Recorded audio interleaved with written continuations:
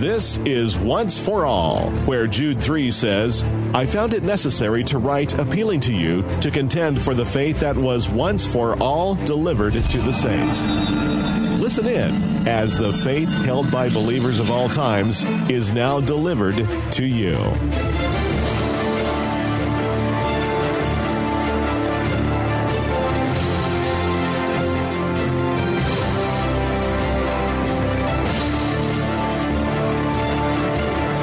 Oftentimes someone will ask the question, something like this, do you know Jesus?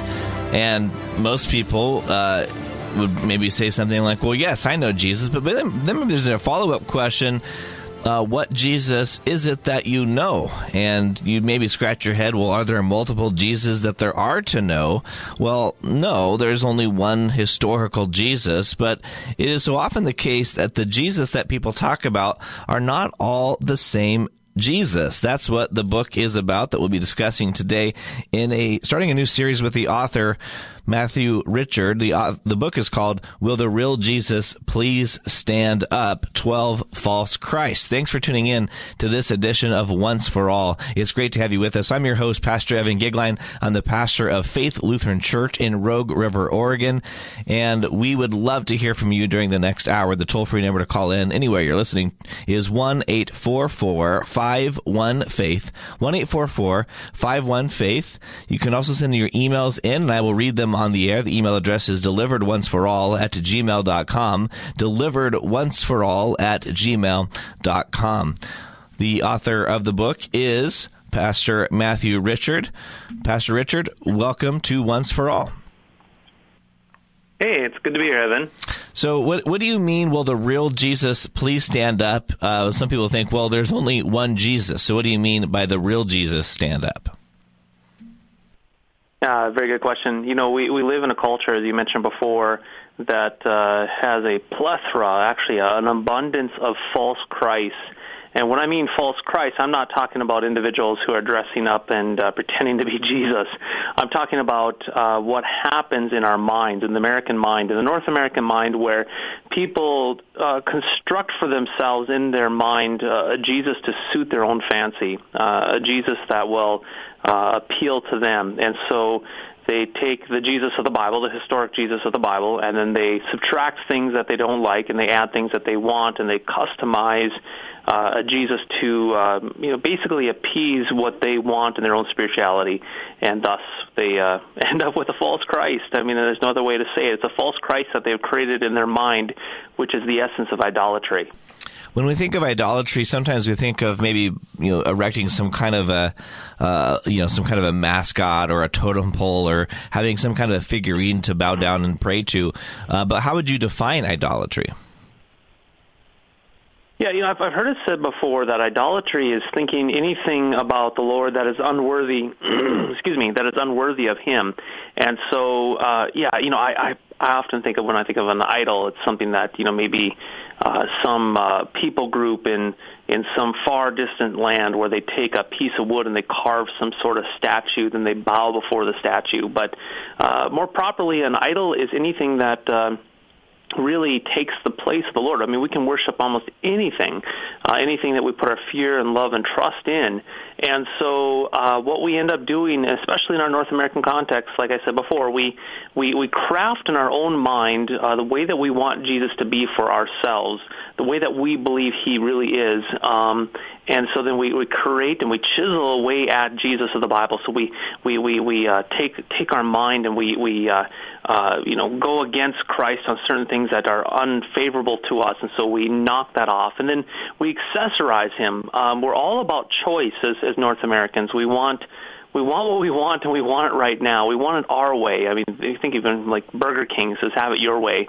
And so even with our cell phones, we customize everything. And so we do the same for Jesus. We do the same for our own spirituality. And then we cry foul anytime anybody else comes at us and says that, you can't have it that way. We say, no, this is my Jesus. This is who Jesus is to me. And so in essence, we do. We create in our mind, we take a chisel and we form a Savior according to our own image, something that is agreeable to us. And it's really no different. It's just instead of having that wooden or that stone figure. We've actually done that in our own mind.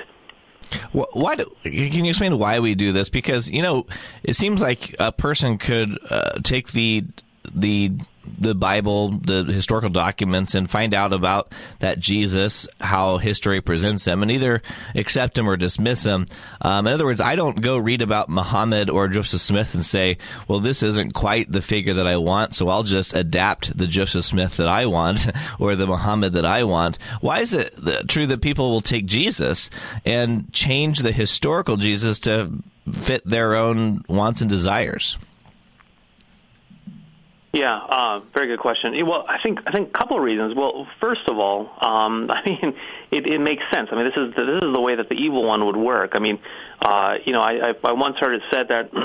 Excuse me. I once heard it said that if Satan were to take over a city, what would it sound like? What would it look like? If Satan overtook a city, and immediately you think, well, if the evil one took over my little town of Gwinner, North Dakota, you would think, I immediately think of fires and vandalism and theft and murder and just graffiti everywhere, and it's just an absolute pit. But this gentleman, was a Presbyterian minister, Barnhouse, I believe his name was. He offered up a solution. He said, if Satan were to take over a city, you would have pristine streets. Little boys and girls would say yes, ma'am, and no, sir. The bars would be empty, and the churches, they would be full every single Sunday. And then he said, this is the catch, where Christ isn't preached. And so, if you think about that, the evil one wants nothing more than Christ not to be preached. But if Christ, it cannot be eliminated from the conversation of Christians, then I think really the next best thing, and maybe even more so, probably even more devious, is instead of not having Christ preached, to have the wrong Christ preached, to actually twist the message of Jesus. To inject that leaven into the lump, right? A little bit of yeast leavens the whole lump. To ever so slightly turn the message, so that way you're not necessarily rejecting Jesus, but yet you essentially have by creating a false Christ. And so I think first of all, we have the evil one who attacks. It's a spiritual warfare from that perspective, where the evil one does not want Christ preached, and if he is, he doesn't want the true Christ preached. And then the other thing is, I think it's a lot more convenient for people who look at Jesus, and for the most part, I think most people in America still have somewhat of a favorable opinion of Jesus. They look at Christ and they see the picture of him on the cross, and there's a certain degree of sympathy, I believe, towards the Christ figure in America.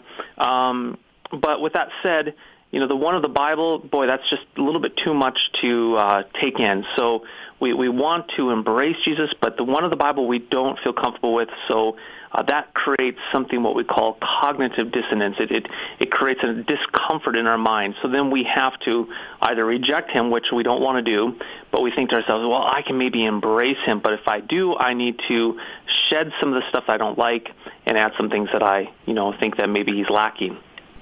You also talk in your book a little bit about just the culture of relativism that we have today, particularly when it comes to religious claims. And so while the average person would not be okay with this, cognitive dissonance that you mentioned, that one person would say that the wall in the room is red, while at the same time a person would say, no, the wall is blue, and that everyone in the room would just kind of be okay with that disagreement and not, think that there's a contradiction there. When it comes to spiritual claims in our postmodern culture, that those spiritual claims can be contradictory, but yet people don't really see them as a contradiction. Would you talk about that?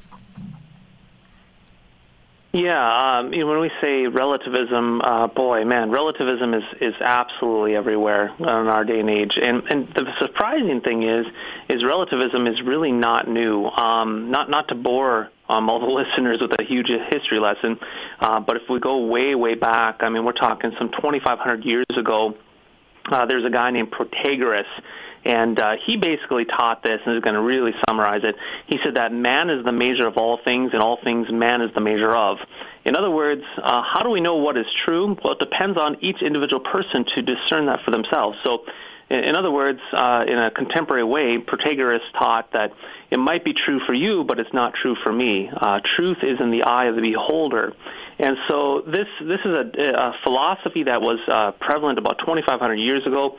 It kind of took root with some people, but surprisingly, this is the philosophy that Plato and Aristotle and Socrates, it's a philosophy that they actually fought against. And so we think of Aristotle and Plato and Socrates, these guys were not, Judeo-Christians by any means, have a Judeo-Christian background by any means, but they did see the threat of this, and they fought against it. They knew that a society that was based upon relativism, that if truth was in the eye of the beholder, they knew a society that operated that way would be in chaos. It would not function. So they actively fought against that. Well, surprisingly, we see, nothing new under the sun, as Solomon says in the book of Ecclesiastes, and that same ideology is emerging in our culture today. This old idea of Protagoras, where we have this idea of relativism where what might be true for me is not true for you. And, truth is what we make it to be. And so then we each embody our own truth and what we believe is true. And then what happens when we start colliding with each other in our culture? Well, instead of being able to objectively look at things because we've lost all objectiveness, we cry out foul when anybody were to step on our own individual truths we made up. We fight and we lash out. We label people haters and bigots as a culture. And so it's really quite tragic how much this relativism has picked up, where each individual person says, I'm the maker of truth for myself. And frankly, it doesn't work. It doesn't work. It never did work before. It's very dangerous for culture, and it's definitely at play when we look at our spirituality, especially when we look at Jesus, where each individual person tries to make Christ fit into their image, and they make him to be the Savior for themselves in a relativistic way. In your book, as you approach these false Christs, you do so through forms of stories of encounters that you've had. So each one will encounter another person that you've had a discussion with as you've been out and about. Why did you decide to approach the book in this way? When I initially, set out to write the book, I had about 7 or 8 false Christs that I identified, and expanded that, got up to about 10. And I thought, well, as long as I'm at 10, I might as well go, a dozen, make it just a good even dozen there. And so, but my concern was, I don't know how many people would want to read a book where you have more of a theoretical, academic, theological discussion of 12 false Christs. Though that would be important, and I think that would definitely reach a market of people that would want to look into that. My struggle was, though, is how does this come across the average person? In other words, what does this look like? So we could talk about this theologically or theoretically, which really uses a lot of brain power. But the power of story really grabs a hold of our emotions. It brings it into everyday life. And so I wanted to have stories in each individual chapter where the reader is introduced to a person that I've met that actually embodies and holds and subscribes to a false Christ. And so that way it not only pulls you in academically in order to really assess what's going on, but it pulls you into an emotional story where you can put yourself in my shoes and encounter with me these people who actually hold to these false Christs. And I think really kind of the fun thing that, as I was working on the book, what really kind of came across really fun was realizing that as an author, I can really, hit pause whenever I want as an author. I mean, as I'm crafting the book. So these stories go along, you meet these individuals and their false Christs that they subscribe to, and then every so often I'm like, we're going to hit pause there and stop, and then I'm going to take a step back and give a commentary on what is going on. And so that way we can see what's going on with the other individual, what's going on under the hood, if you could say. What is going on, how are they processing, why are they thinking the way that they're thinking. And so, we talked yesterday while I was with you and Brian Wolfmueller, and I think it was Brian that said it's almost like peeling back layers, peeling back layers and looking underneath what is going on, the presuppositions that the people hold to. So hopefully that comes across, for the reader to have a lot of fun with that, where they anticipate, where they're listening to the story and say, okay, what's going on here? And then we hit pause and like, oh, I see it. I totally get why they're thinking the way they're thinking, and this is why they're creating a false Christ.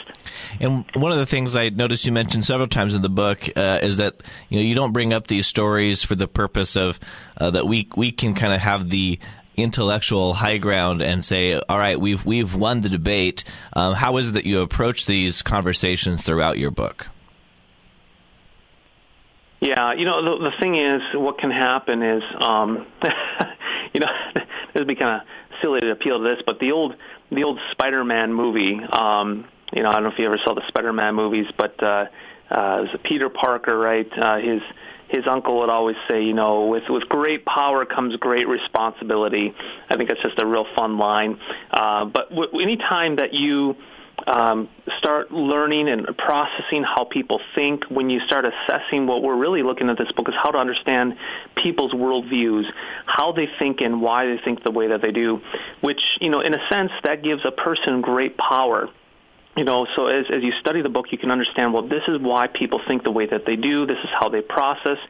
And in so doing, you can actually feel very empowered that you understand another person's worldview even better than they understand it themselves.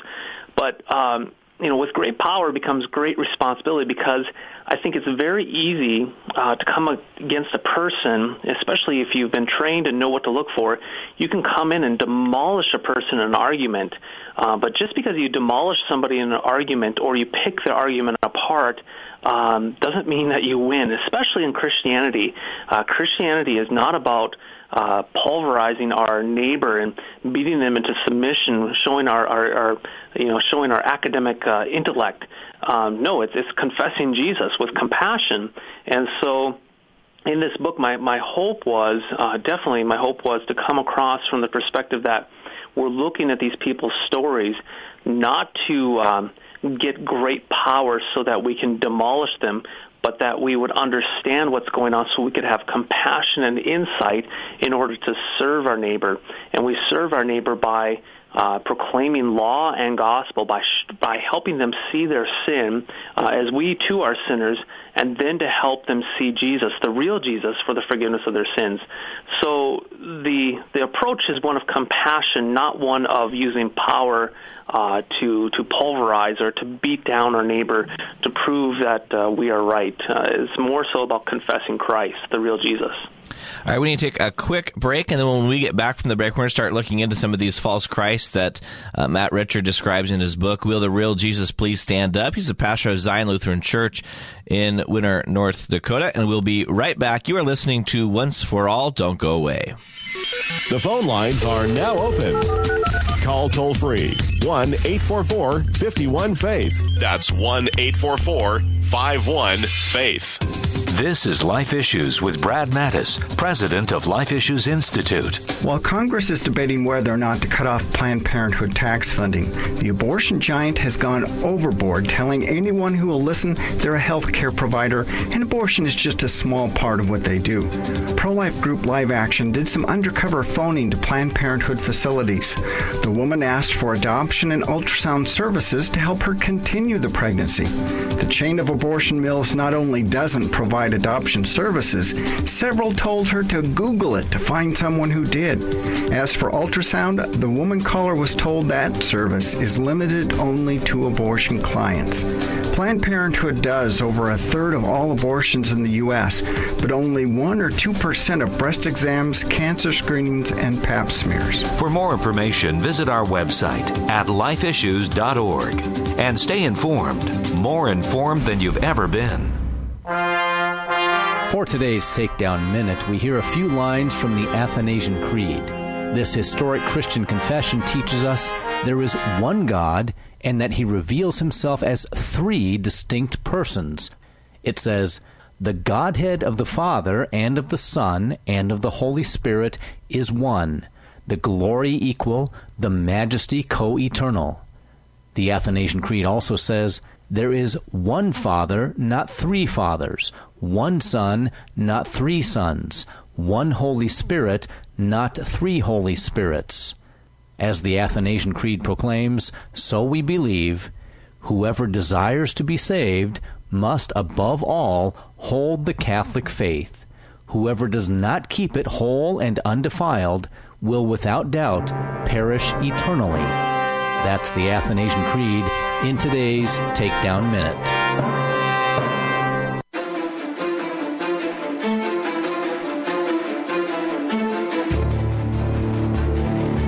Welcome back to Once for All, where we're talking with Pastor Matt Richard, author of the brand new book coming out very soon, Will the Real Jesus Please Stand Up? And Matt, in this in chapter 1 of the book, we meet the mascot, which I'll let you describe, but we encounter Jillian, who you met on an airplane. Jillian grew up in a conservative Christian home, was taught the traditional doctrines of the Christian faith. But as she talked to you on the airplane, she had some different views of Jesus. She couldn't picture a Jesus that could possibly send someone to hell. Talk about that encounter.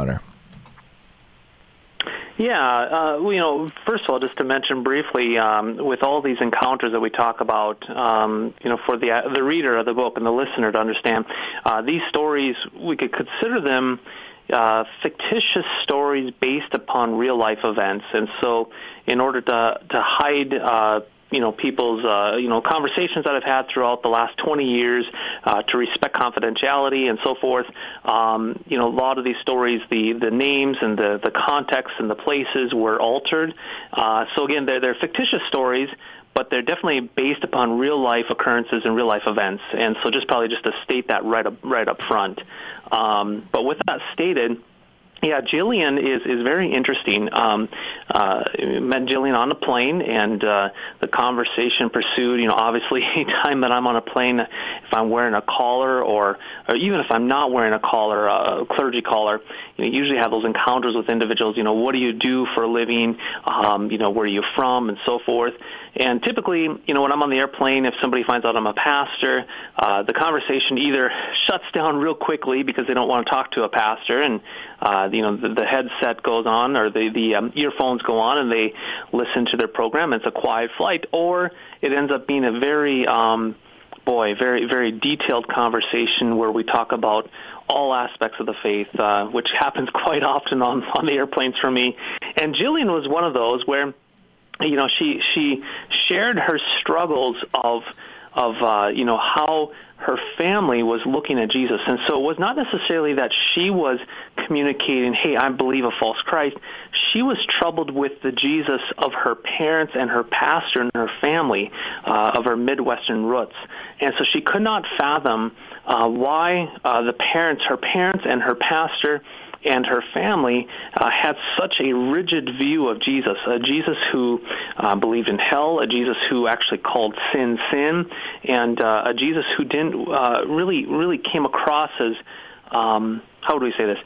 This Jesus who came across from her family that made her really uncomfortable, and almost interrogated her.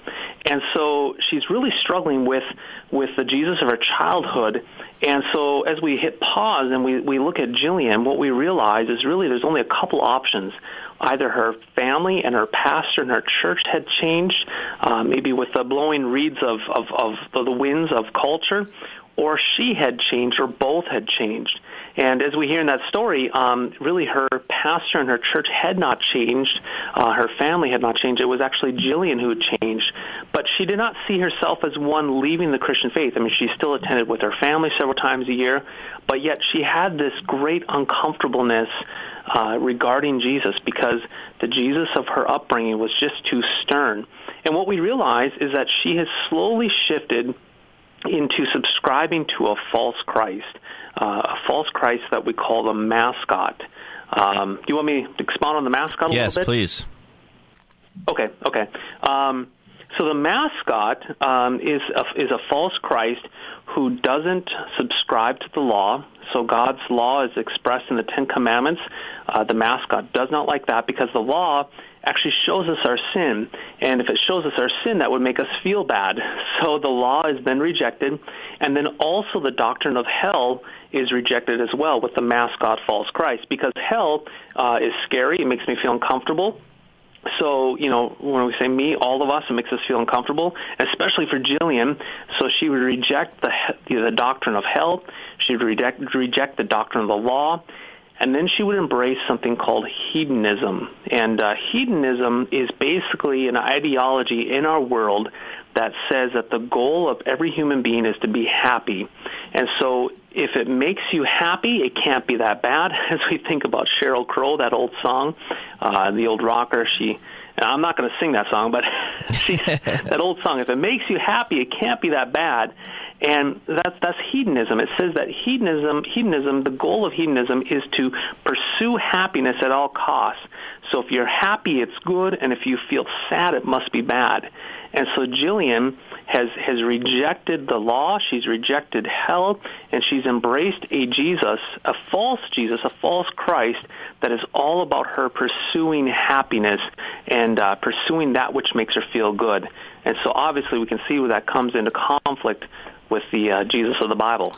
One manifestation of that is in these words. She says, what I've really come to really hate lately, I hate the word hate. I hate when people are judged because it is so sad to be judged. It just hurts me and makes me feel tense, gloomy, and kind of angry. But I also know when something is right and when people should not be judged. Okay, so how is it that I know what is right and what is wrong? When something is good, I just know with every fiber of my being that it is not sinful.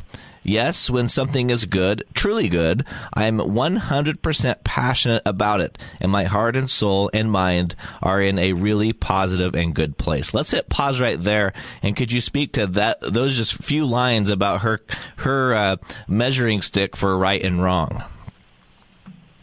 Yeah, and boy, she's a hedonist through and through. And a hedonist, again, is somebody who has their morality, their outlook on life is based upon their feelings. Now, we think about this, we can say, well, this is kind of absurd, but the reality is how much do we all, even as Christians, we sometimes give into this, where if I feel sad or I feel uncomfortable, then we equate that as being bad. And if I feel happy and I have pleasantries, then it must be good. And so then what happens is we base morality, our ethics, upon our feelings of sadness and happiness. And so by going that route, we say anything that causes me discomfort, it must be bad and avoided, and especially people who come at me, and they come at me and judge me, if they come out and point out my sin, if it makes me sad, then I must judge them as a hater. They must not be loving me. They must be evil because that causes me great discomfort. And so Jillian has totally bought into hedonism, which is the idea that there's a pursuit of pleasure at all costs. That is the goal of Americans in general, is to be happy. And if anybody stands in the way of me feeling happy, they're a hater. They're not embracing the false Christ that I have. And this false Christ, the mascot, has its pom-poms, and we use the word mascot because we think of a mascot for a sports team. I've never seen a mascot ever come down hard on a sports team, even if they're down, like if it's a baseball game and they're down 15 runs to nothing. Well, everybody else may go home and the fans may be booing, but the mascot is out there jumping around, doing cartwheels, and cheering to the very last inning of the game. And the mascot will never speak evil of the team, no matter how bad they do. And that's the way of this false Christ called the mascot that Jillian has ascribed to. This false Christ will do nothing but encourage her in her pursuit of happiness at all costs. And again, Jillian bases her ethics upon her feelings. If she feels bad, it must be evil. If she feels happy, it must be good. And ultimately, that again puts her understanding of ethics not only embedded in herself, but embedded in her feelings. And, oh my goodness, feelings are so unpredictable. And as we know, too, just because it feels bad, it doesn't necessarily mean it's bad. Many times that which is best for us as human beings is that which causes the most pain. And so we have to be very, very careful of this hedonism that Jillian has embraced and this false Christ called the mascot. Does the mascot Jesus ever have anything negative to say towards anyone, or is the mascot Jesus really would never just say anything bad or negative towards me, but maybe perhaps other people in certain circumstances? Yeah, the mascot. Now, keep in mind a mascot for a team. So if we have I'm just thinking of down the road here in North Dakota, in Fargo, we have the Bison, and they have a mascot called Thundar, and Thundar is a big bison mascot. And Thundar, he never, ever comes down hard on the India Sioux football Bison team. But he will trash talk other teams that get in the way of his own Bison team. And that's the way with this mascot false Christ. This mascot Christ is an individualized, personal Jesus that someone like Jillian has created in her own mind. And this mascot will be all about affirming and cheering on Jillian in her pursuit of happiness. And anybody that comes in the way of that, this false Christ will drop the pom-poms and get disgusted with Jillian, and this false Christ will then say, well, who are they to judge you and to stand in the way of your goals, of your rights, of being happy? And this false Christ will whisper into Jillian's ear, you deserve to be happy at all costs. It's all about you. It's about your happiness and your goals, and basically forget anybody else who will come against you and give you hate. They don't truly love you if they cause you pain. And so this false Christ is, again, an individualized false Christ that Jillian has embraced, and he is all about, his pom-poms and cheering are all about Jillian at all costs, to appease and to affirm her in her desires of wanting to be happy. You say that the false Christ of the mascot has three characteristics. One, accepts ethical hedonism. You talked about that. Number two, avoids the law. I think you talked about that. But I want you to talk about this third characteristic, that he avoids the doctrine of hell. Yeah. Well, if there's no such thing as the doctrine of hell, then we could simply say that our universe and a world that we live in is not, I would repeat this, it is not morally significant. In other words, if there's no judgment at the very end, then our actions that we do right here and right now have no consequence. There's no bearing. That our actions and what we do in this world, if there's no such thing as a judgment, there's no moral significance of what we do. So, truly, if there's no doctrine of hell, if the mascot Christ is right and there's no doctrine of hell, then all of us, we should be hedonists. We should do whatever makes us happy, and we should go down that road of trying to accentuate and to get for ourselves everything possible and at all costs. And if there's no hell, there's no consequence to our actions. If there's no hell, there's no doctrine of judgment, then there's no ethical bearing on our life right here and right now. And so if there's no doctrine of hell, there's no moral significance to this life. But if there is a judgment, there is moral significance to this life, then there is an ethic in this life, knowing that our deeds will be judged at the very end of the age. And so then that actually usurps this false Christ called the mascot. And, as we know, that's actually hard news for us to hear, the doctrine of hell. It makes us uncomfortable, as it should. But we know as Christians in the real Jesus Christ that we are judged in Christ. And Jesus was perfect on our behalf. And as we tell our children here at Zion, Jesus takes our badness upon himself, and he gives us his goodness, so that at the very end of the age, when the great judgment happens, we are judged by Jesus, our Lord, who is our friend, and he has already atoned and forgiven us of all of our sins. And so our actions are forgiven in Christ. And he says to us, job well done, good and faithful servants. But apart from the real Jesus Christ, really we have two options. Either we dismiss the doctrine of hell, which leads us into a delusion, or we understand there's a doctrine of hell, and either we repent and hear the real Jesus for the forgiveness of our sins, or we dig ourselves in and we balk at the idea of hell, and we fight against God, we war against God, which is tragic in itself too as well. Before we go to this next break, how would you suggest we approach a response to Jillian? Well, yeah, very good question. With Jillian, what we want to do is we want to help, first and foremost, to expose her hedonism. We have to help her understand that she is entrenched in her feelings as a basic for ethics. So I think the best way to do it is the what they call the old Socratic method. Socrates was brilliant at asking questions. And so I think we really need to ask Jillian questions, and questions such as being, has there ever been times in your life where you felt really bad about things, but it turned out to be really good for you, or that you felt really, really good about something and it turned out to be really bad?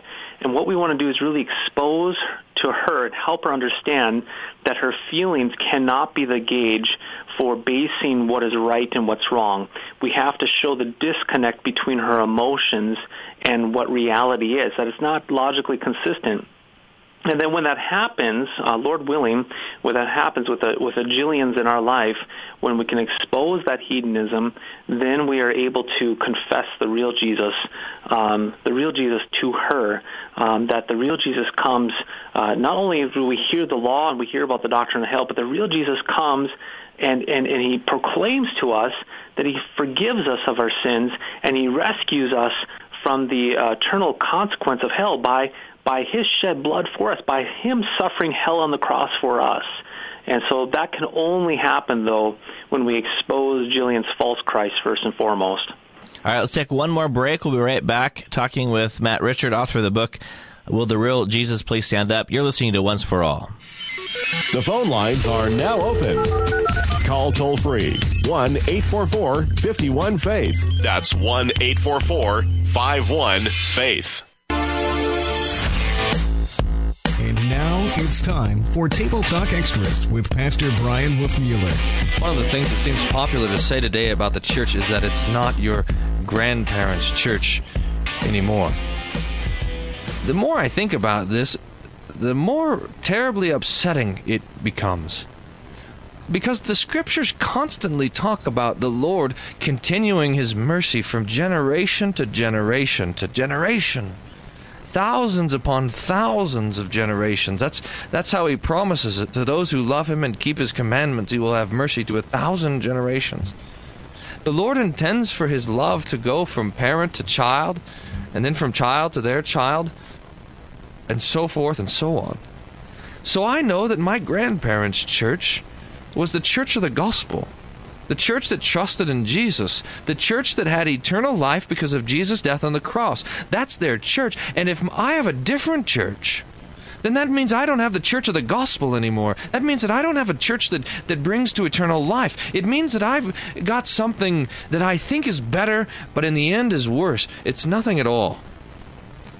The oldest psalm in the Bible is Psalm 90, written by Moses, and he begins his psalm with these marvelous words. Lord, you have been our dwelling place in all generations. The Lord is our dwelling place from grandparent to child to grandchild to great-grandchild and so forth and so on until the Lord Jesus returns. And so let us rejoice that from day to day and from generation to generation the Lord's mercy is the same. And his mercy is our life. Amen. This has been a production of Table Talk Radio. For more information, visit tabletalkradio.org. This is Sacred Meditations. O God, the King of glory, you have exalted your only Son, Jesus Christ, with great triumph to your kingdom in heaven. Do not leave us comfortless, but send us your Holy Spirit to strengthen us and exalt us to that place where our Savior Christ has gone before, who lives and reigns with you and the Holy Spirit, one God, in glory everlasting. Amen.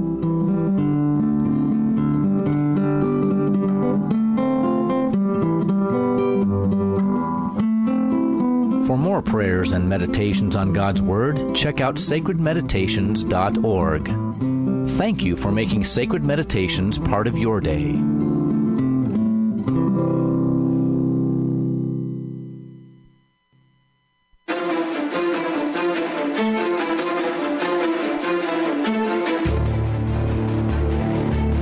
And we're back.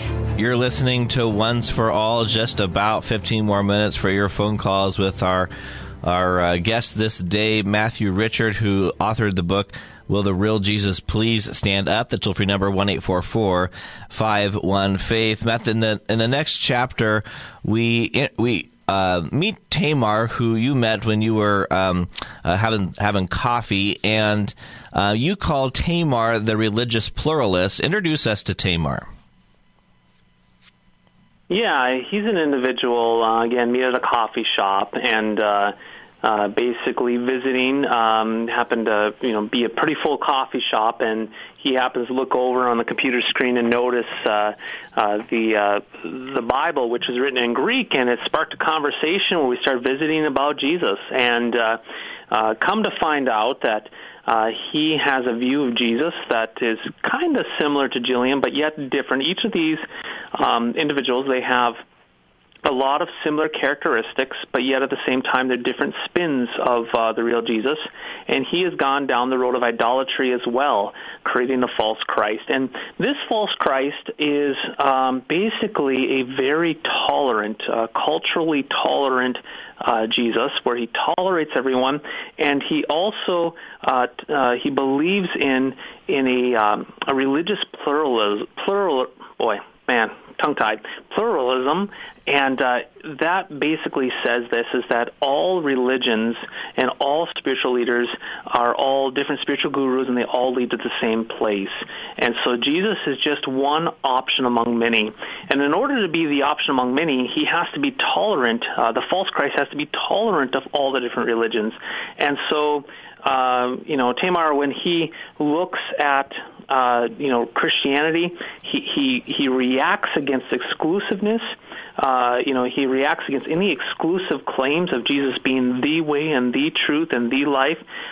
He wants to blend all the religions together as one big happy family, and the Jesus that he embraces is one who is buddy-buddy with Muhammad and buddy-buddy with Joseph Smith and all the different Hindu gods. And they are just one big, happy, jolly, good old family, tolerating each other, all leading us as different paths to the one eternal hope that we have. Is part of the issue with a religious pluralist is that they're reducing all the religions down, and what they're all really reducing them down to is the commonality of the law, but that is to neglect the uniqueness of Christianity, that there is, in fact, a gospel that's different from all the rest. Yeah, it's been said before, and I agree with this, that all the religions in the world can really be classified into two categories. The category of the first being do. It's what you do. It's how high you climb. It's how much you give spiritually, emotionally, and academically and intellectually in order to arrive at some eternal hope or some eternal source. And Christianity stands as the lonely way on the opposite side, being all about what is done for you. And so either you have a religion where you are the active participant, climbing, reaching, trying to acquire, or Christianity is the complete opposite, where we're passive and we receive the great gift of what was done for us in the real Jesus Christ.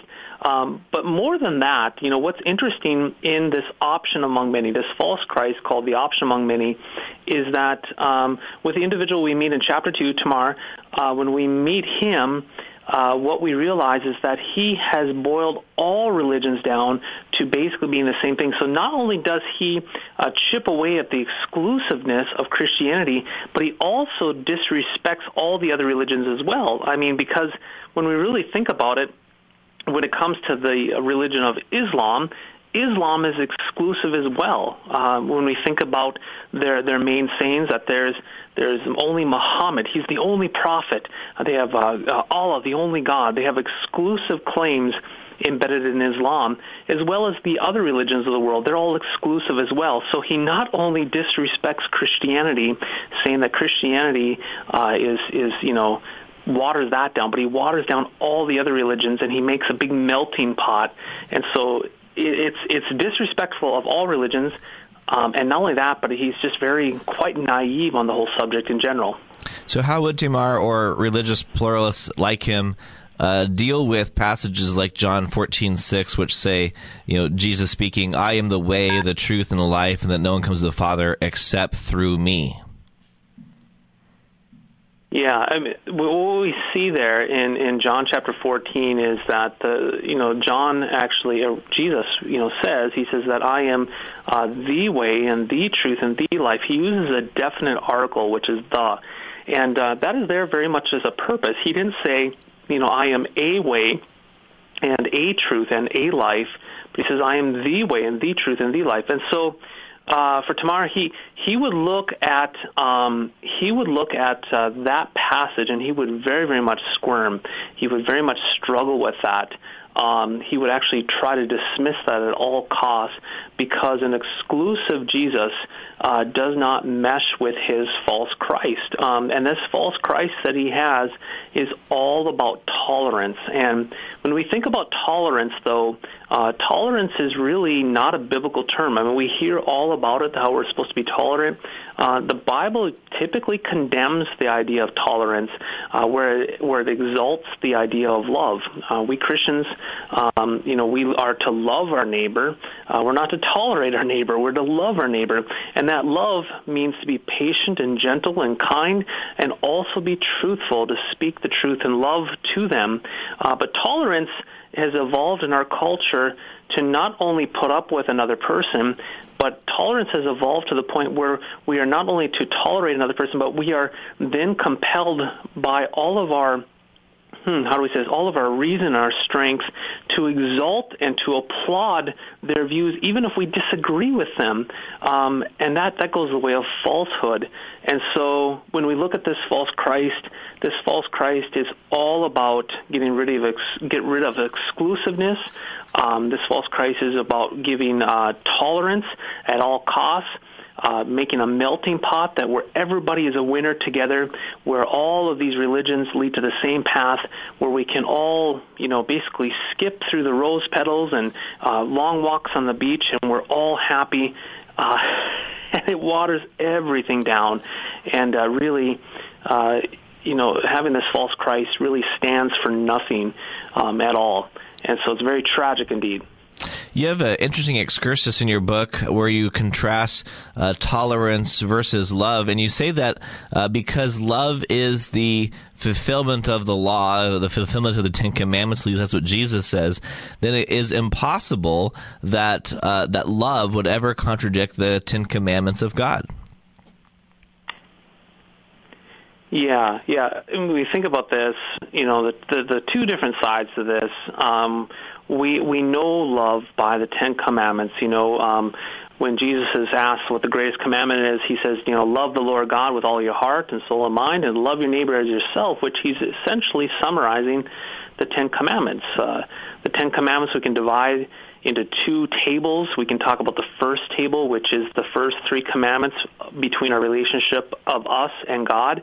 And the commandments 4 through 10 are all about a relationship between us and our neighbor. And at the heart of all the 10 commandments is love for God and love for our neighbor. And so if we want to understand what love is, it's actually the 10 commandments. And when we look at the 10 commandments, they're all about love. And so we can't really pit the two against each other. And that's what I find amazing. I mean, we go back to Jillian, and we go back to other characters in this book. Many of them will talk about wanting to love, but they will have a difficult time defining what that love actually is. Well, for us as Christians, we know what that love is. We can define it really, really specifically. Love is found in the Ten Commandments. When we love our neighbor, we don't steal our neighbor's speedboat. We don't try to take our neighbor's wife. We don't try to kill our neighbor. We do the exact opposite. We honor their marriage by God's grace. We honor their property. We honor their life, and we support them with all of our means that we have before us. And that is loving. That is going the way of the Ten Commandments. But when it comes to understanding love, unfortunately, with many of these false Christs, they define love as more of a fluffy, abstract thing that comes the way of tolerance. And again, tolerance and love are not the same thing. Tolerance is a pagan virtue, where love is definitely a Christian virtue. Matt, we have about 3 minutes left in our conversation. I want to be sure to get to this because I found it a very interesting way to describe the situation where religious pluralist is in. And you talk about the binary systems of the Bible and of religion. And would you talk about that and how the religious pluralist wants to reject the binary system altogether? Yes. A binary system is essentially this. If I say, give you an example here. If I say, okay, heaven, then you would say what? Hell. Say hell, right? And so if I say heaven, you say hell. If I say up, then the person would say down. So a binary system is to have these opposites, right? So we have heaven and hell, light and dark, slave or free. Up and down. They're binary systems where we have one and there's an opposite end. Well, what happens with that is going the way of this false Christ, the option among many.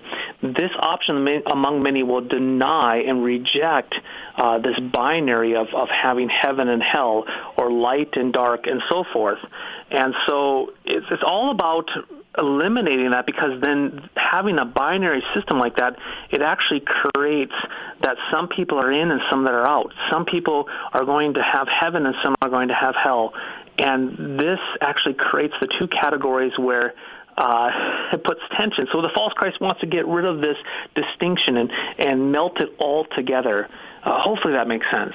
Oh, absolutely. So with about a minute and a half left here, how would you approach a response to someone like Tamar? Well, I think it might be surprising, but I think we would want to start with the other religions in the world and maybe kind of back into it. And so this might demand a little bit of research being done among the listeners if they encounter a false Christ called the option among many, and that is to learn the religions and the tenets of different religions such as Islam and Hinduism, Jehovah's Witnesses and Mormons, and to point out the fact that they have exclusive claims, that they make exclusive claims about their view of their faith, and then to point out that Christianity has exclusive claims as well. And then once you have all the exclusive claims laid out, then that's really where you can go into pointing out the really unique exclusive claims of Jesus Christ, the real Jesus Christ, that he is exclusively the one who was born of the Virgin, who lived the perfect life, died the perfect death, and rose from the grave, and to show that his exclusive claims are completely in a league of their own compared to all of the other exclusive claims in the religions of the world. All right, we've been talking with Pastor Matthew Richard. He's author of the brand new book, Will the Real Jesus Please Stand Up? 12 False Christs. You can check it out by going to cph.org/realjesus. Pastor Richard, thanks for coming on, and we look forward to continuing this series with you next week and look at more of the false Christ that you present to us in the book. Yeah, thank you so much. It's been really, really fun and very fun to think about and consider. So appreciate it very much. We look forward to it again. Thank you for listening to this edition of Once for All. You can listen again to this episode by going to onceforallradio.com. This has been Once for All. You can contact the show by sending an email delivered onceforall@gmail.com. You can listen again to this show or any other episodes by visiting onceforallradio.com. Until next time, stand firm in the faith once delivered to the saints.